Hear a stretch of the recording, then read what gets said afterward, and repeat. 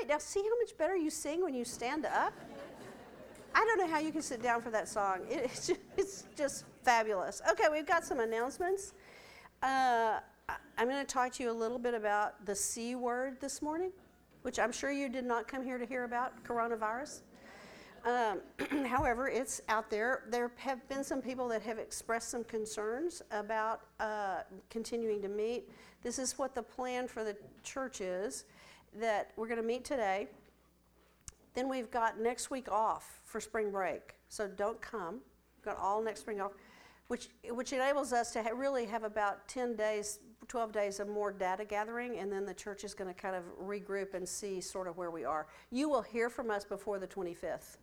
I think we're going to continue to meet because, you know what, we're a church and we do Bible study and we have no active cases of coronavirus in the city of Austin right now.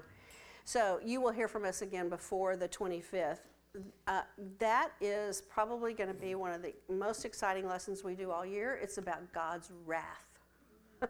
Now, before you start backing up, let me just tell you, I've already worked on that lecture, and you're going to be grateful you don't duck that lesson. So that's just a little heads up for the 25th. We've got Holy Week services up there coming up. April 6th starts Holy Week. Good Friday, April 10th, and Easter. And then April 15th is our picnic. And I feel strange telling you all that, but it feels like it's almost here. Anyway, so that's the other. We don't have any other announcements? Okay, we have a story. Katrina Preston is going to tell us our story.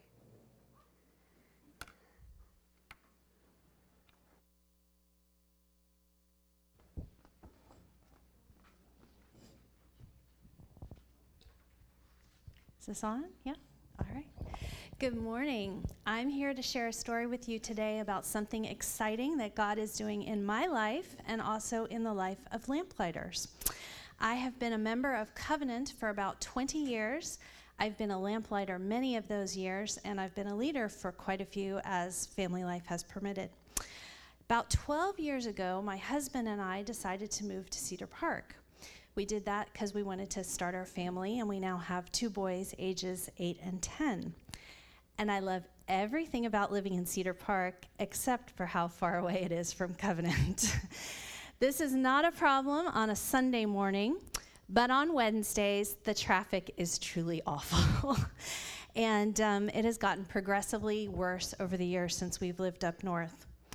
So I found myself whining and complaining to God about my commute, and I started informing him that I didn't think I was going to be able to continue as a small group leader anymore.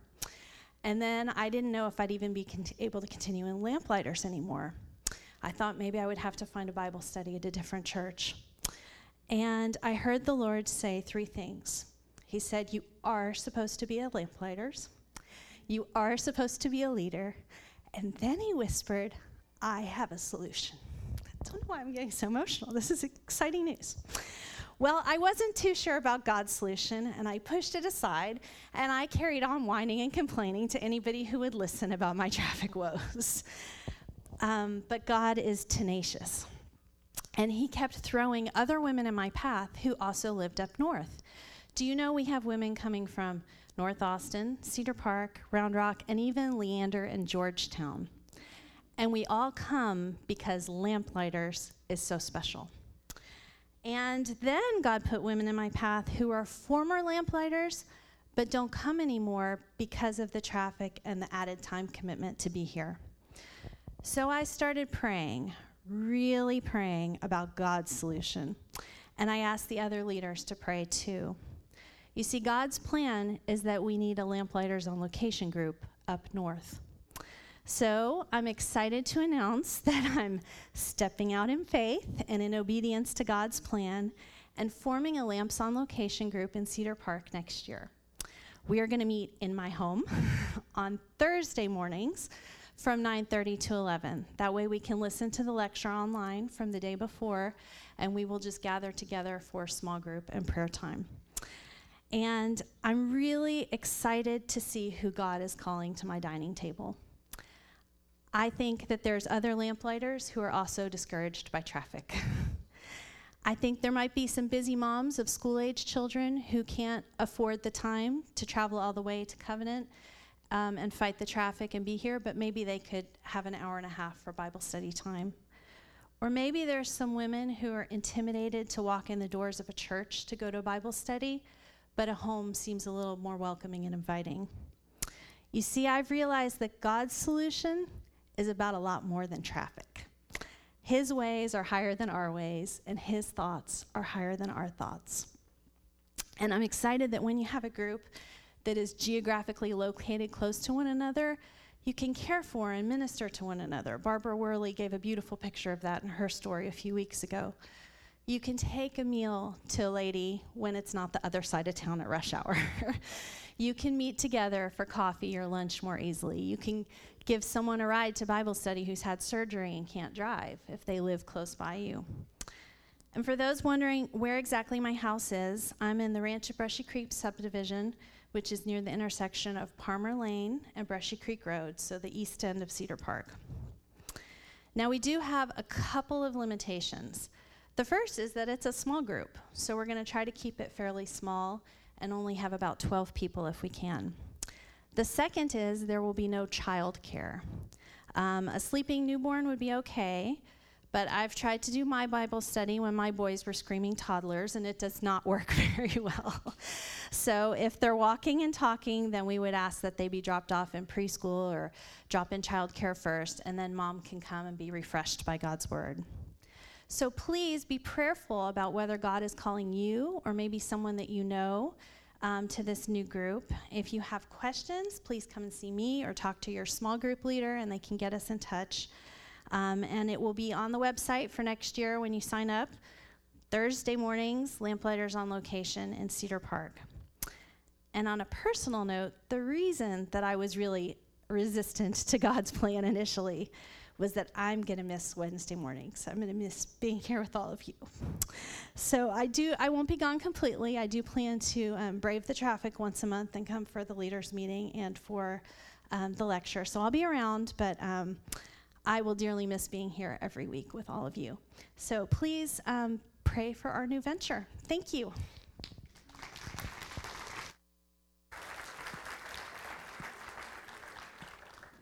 Thank you, Katrina. I certainly can resonate with what you say about traffic.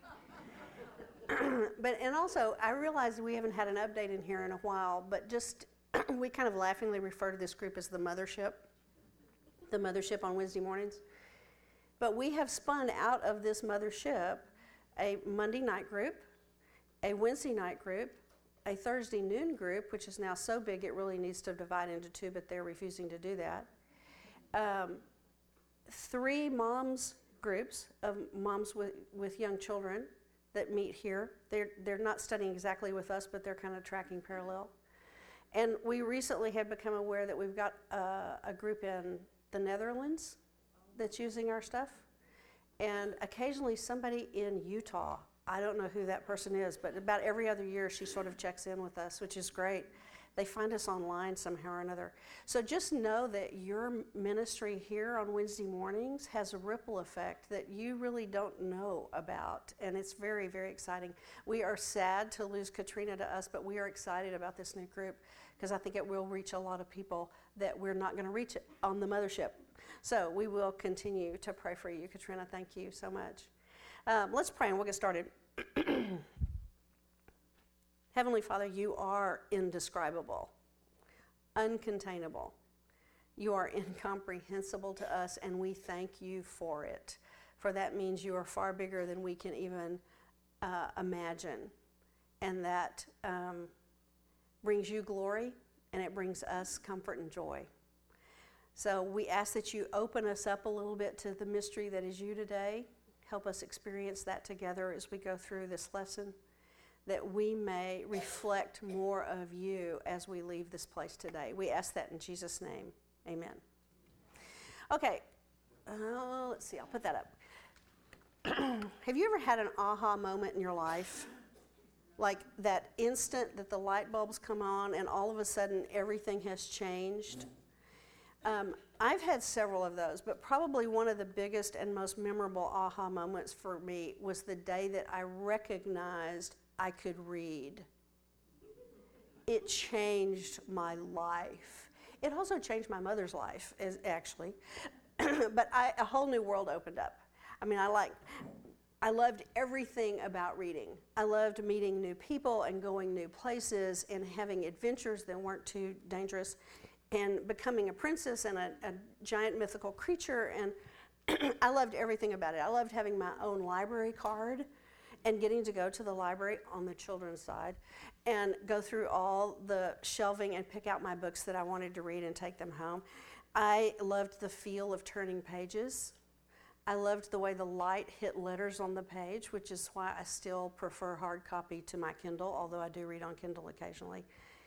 And my mother loved it because I loved it, and I was therefore very happily and productively occupied for hours at a time and out of her hair. You could describe me as a voracious reader. I read everything: letters, signs, books, backs of cereal boxes, anything I saw I read. I was a voracious reader. I read the way my brothers ate. I loved it, and I didn't think it could ever get any better than that. And then one day I discovered mysteries. And I think it was Nancy Drew, actually. I see some of you have read her, right? Secret of the Old Clock. I read every single series of her, and then I moved on to Agatha Christie and Miss Marple, and Hercule Poirot became my heroes. And I loved them because not only could I meet interesting people and go to foreign places and all that, but mysteries had the added seduction of being mentally stimulating in a new way, that I had to try to figure it out, right? I had to read carefully and search for clues and try to put the pieces of the puzzle together before those guys did, right? It was a race to see if I could figure out the mystery before they did.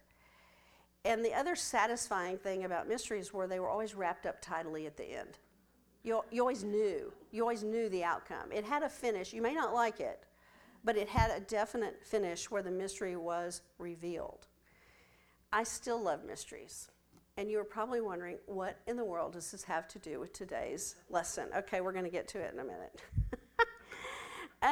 When the Holy Spirit put these lessons together last spring, I laughed out loud at the idea of studying something that is, by definition, we cannot understand, right? It's just so deliciously paradoxical. And I told Lynn, I said, this is going to be such a fun lesson. And she looked at me like I had lost my mind. It is a fun lesson. Y'all will have fun with it today, I promise.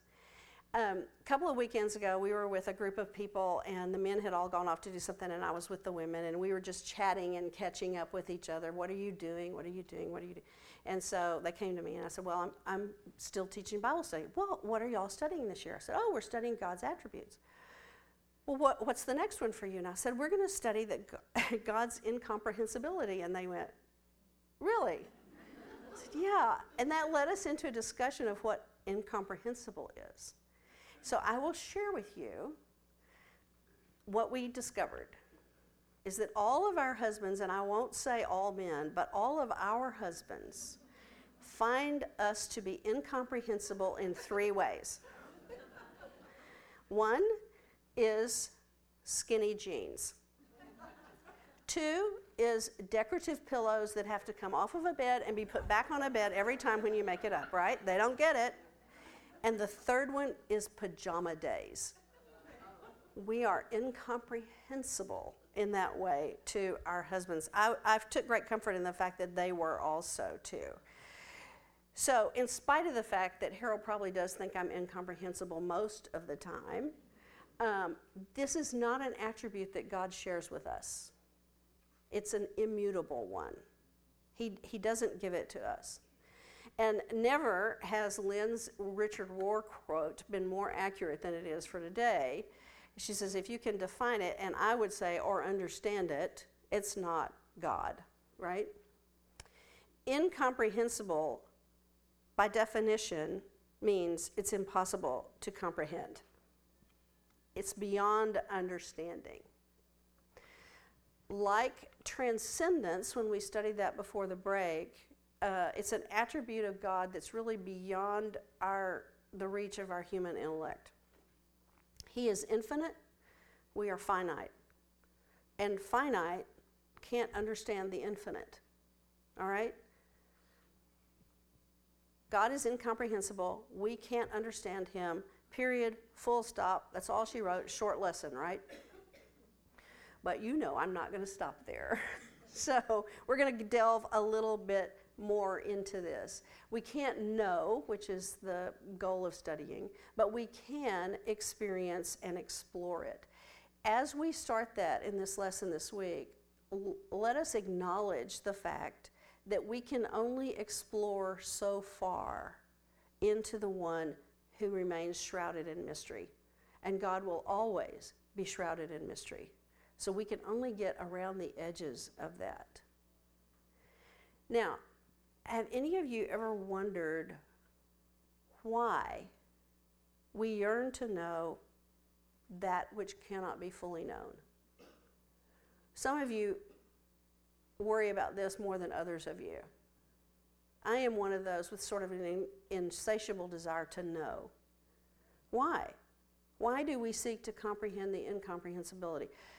Blaise Pascal, who we have quoted several times in this study this year, he's the one who said every person has a God-shaped vacuum in them, or a God-shaped hole in their heart that can only be filled by God as revealed in Jesus Christ.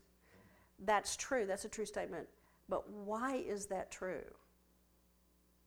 It's because we were created in the image of God. And our souls sense that origin, and they long to go home. The love of mysteries in me is a faint, very blurred image of the mystery of God, which calls to me and lures me in. When God created us in his image, he planted in us a pull toward the incomprehensible, because it keeps us orbiting around him, and it keeps us pulling toward him. So that's why we have that God-shaped hole in our heart, is because he wants to fill it. All right, so God is incomprehensible. We can't understand him, but he's not unknowable. He's unable to be fully known, but he does reveal himself. He reveals himself in all the ways we've talked about this year, through creation, through his word, through his Son, through his Spirit, and he wants us to know him. There's that verse out of Psalm 46 that says, "Be still and know that I am God." He wouldn't tell us we could know unless we can know, right? Because he reveals himself. Now, sometimes he reveals himself in very dramatic and majestic ways. A couple of weeks ago, Thomas read out of Revelation, the end of the book of Revelation, the picture of God on his throne. This, what we're going to look at next, is a little bit like that, okay? It's Ezekiel's vision of heaven opening up and God on his throne. And notice his struggle to tell us what actually really happened in this vision, how God revealed himself, okay? Ezekiel chapter 1, verses 25 through 28. Above the expanse over their heads was what looked like a throne of sapphire, and high above on the throne was a figure like that of a man. I saw that from what appeared to be his waist up, he looked like glowing metal, as if full of fire, and that from there down he looked like fire, and brilliant light surrounded him. Like the appearance of a rainbow in the clouds on a rainy day, so was the radiance around him. This was the appearance of the likeness of the glory of God. That's a very visual picture, and we can kind of see it, and at the same time, we don't really get it, right? Because what? He's trying to describe the indescribable, like the song we sang this morning. He's trying to describe the indescribable. We cannot fully know that God. He reveals himself, yes, through this vision, but he's also shrouded in mystery in the vision too. And Ezekiel finds himself without words to describe what's going on. Now, for most of us, a vision like that is outside the realm of our normal experience, right? That is certainly incomprehensible to us. So let's take a couple of things that are more in our little bailiwick to see if we can at least get a little bit of the size of the incomprehensibility of God. Let's take patience. Okay, now most of us are familiar with it. Some are more familiar than others. We won't count any names. I think we've all thought at one time or another we need to be more patient.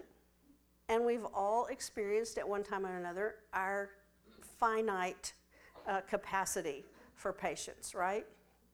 So that's how we experience it as human beings.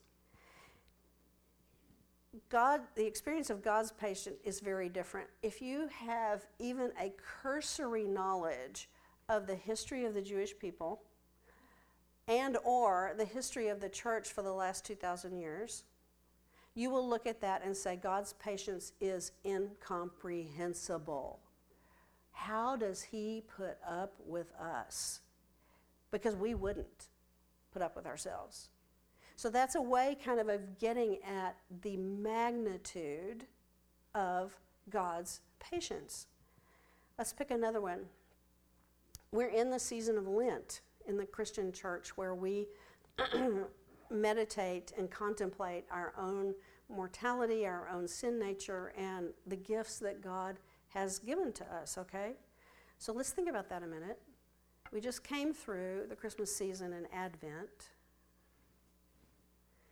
God came down, humbled himself, and was born as a baby. That is incomprehensible. You'll get to look at that text today in your small groups. There are several incomprehensible things in that text. Y'all are going to have fun with that.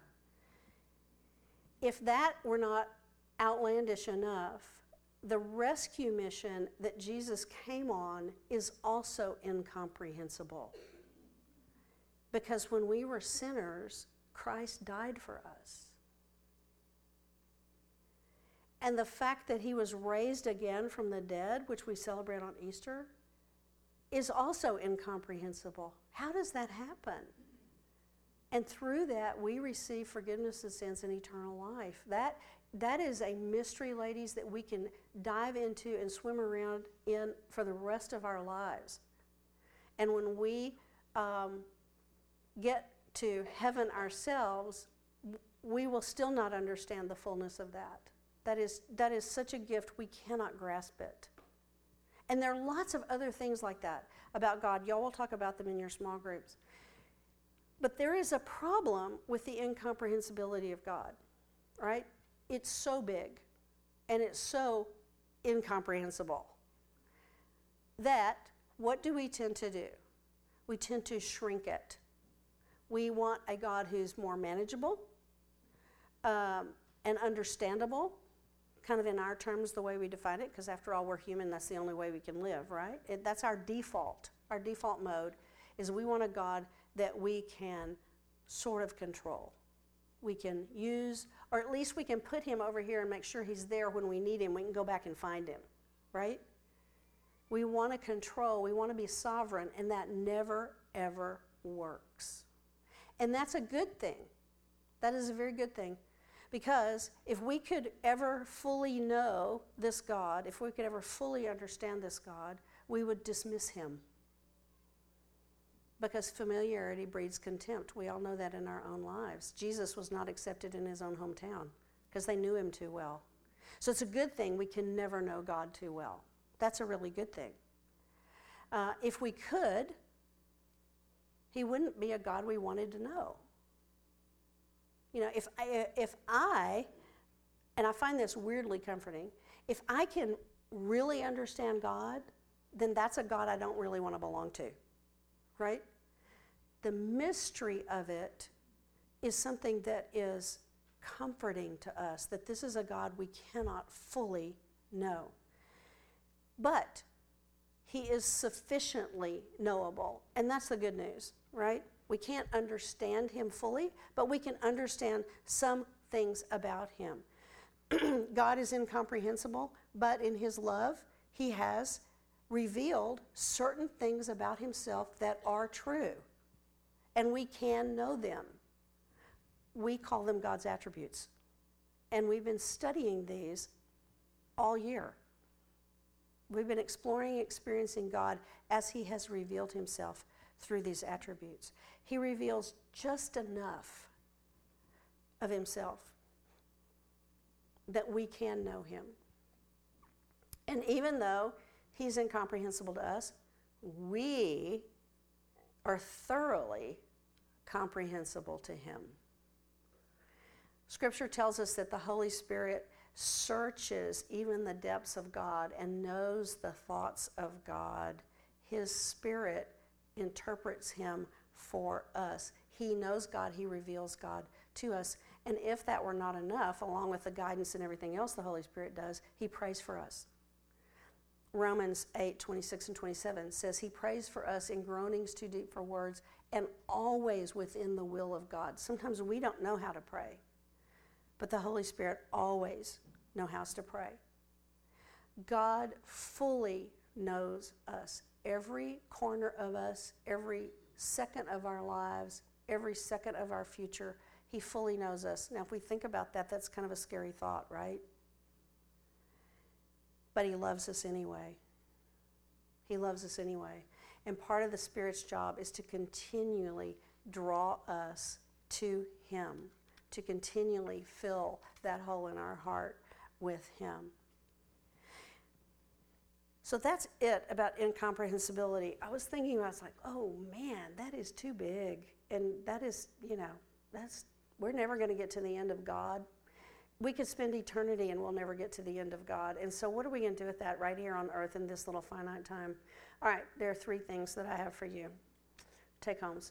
First of them is a daily meditation. It's Lent. It's a good time to learn this practice even if you haven't done it before. Psalm 46:10, be still and know that I am God. Just 5 minutes a day. And then I encourage you to increase that. You will want to increase that actually when you sit before the Lord and hold that and ask him to reveal himself to you. Meditation. That's the way the Spirit will draw us deeper into the mystery of God. So that's the first thing. Second part of the homework is asking. The divine mystery is never going to be fully revealed to us. It's not all tidied up in the end like human mysteries are. There are lots of things in our lives we don't understand. Some of us question. We fight against them. We refuse to accept them. We're always wrestling with them. They're trying to figure them out, trying to fix them, all those. I'm sure maybe none of you have ever done that, but I tend to do that. I fight before I follow. Let me just say that. We ask. We ask how. We ask why. We ask when. We ask how long. We ask what can we do about it. When are you going to change this for me? All those kinds of questions. Let me just encourage you for this 1 week to ask a different question. Ask who. We know the who behind all of that, and that is the Lord Jesus Christ. But the question I want you to ask, if you are in one of those places, is who do you want me to be in this? Not when is it going to end, how am I going to live through it, but who do you, Lord, want me to be in the midst of this? Because I guarantee you who he wants you to be, you're going to think is incomprehensible, and the people around you are going to go, what? That's a mission and a ministry in the midst of all of that. Okay, the third part of the homework is seeing. The first was meditate, second was ask, the third one is to see, right? Just as God has planted in us part of his image, he has created every other single human being on the planet in his image as well. Now, we don't look with God's eyes. We look with human eyes. But ask the Spirit to open your eyes to see the image of God in others this week. There is one person in your life, and that name's probably going to come to you when I say this. There's one person in your life that desperately needs you to see the image of God in them and to affirm them for it. And I hate to say this is probably the person that irritates you the most. It may be yourself. It may be yourself. But this week, look for the image of God in everybody that God brings across your path. Ask the Spirit to open your eyes to see. And in those ways, we get into the edge of the mystery that is God. Okay, I want to close by just saying this. I find the incomparability of God, the incomprehensibility of God, the fact that I can't understand God, the fact that He is a mystery gives me such hope and such expectation. We all live in places where there's change and there's transition. Jill Williams calls it the liminal edge. It's like the edge of the earth that you can't quite see beyond. You don't know what's on the other side. Our lives are like that. We can see this part, but we can't see that part. And when you are shrouded in the edges of the mystery of God, when you understand that He is truly incomprehensible and yet He loves us anyway, we can stand on that edge. I can stand on that edge with great hope because I don't have to figure it out. I can have freedom because I don't have to be in charge of it, of whatever's coming. I don't have to know. I can be open to the surprise that God has for me on the other side of that liminal edge. And the other thing it helps me do is realizing that I can live with hands open like this. A friend of mine refers to it as holy indifference. That sounds terrible, right? But what it means is you're indifferent to your own will and you are open to the holy will of God, which we all know is good because He is good. So understanding, getting a glimpse of the mystery of God, it gives us hope. It gives us hope. It gives us freedom. It gives us joy of belonging to Him. You can embrace that mystery. You can lean into it because we can trust this God even though we fully cannot know Him because He loves us more than we can imagine even though He knows us fully. Let's pray. Heavenly Father, thank You that You are a mystery, that You reveal just so much of Yourself to us and not Your full self or we couldn't stand it. Father, this week as we go forth from this place, help us to catch glimpses of Your mystery.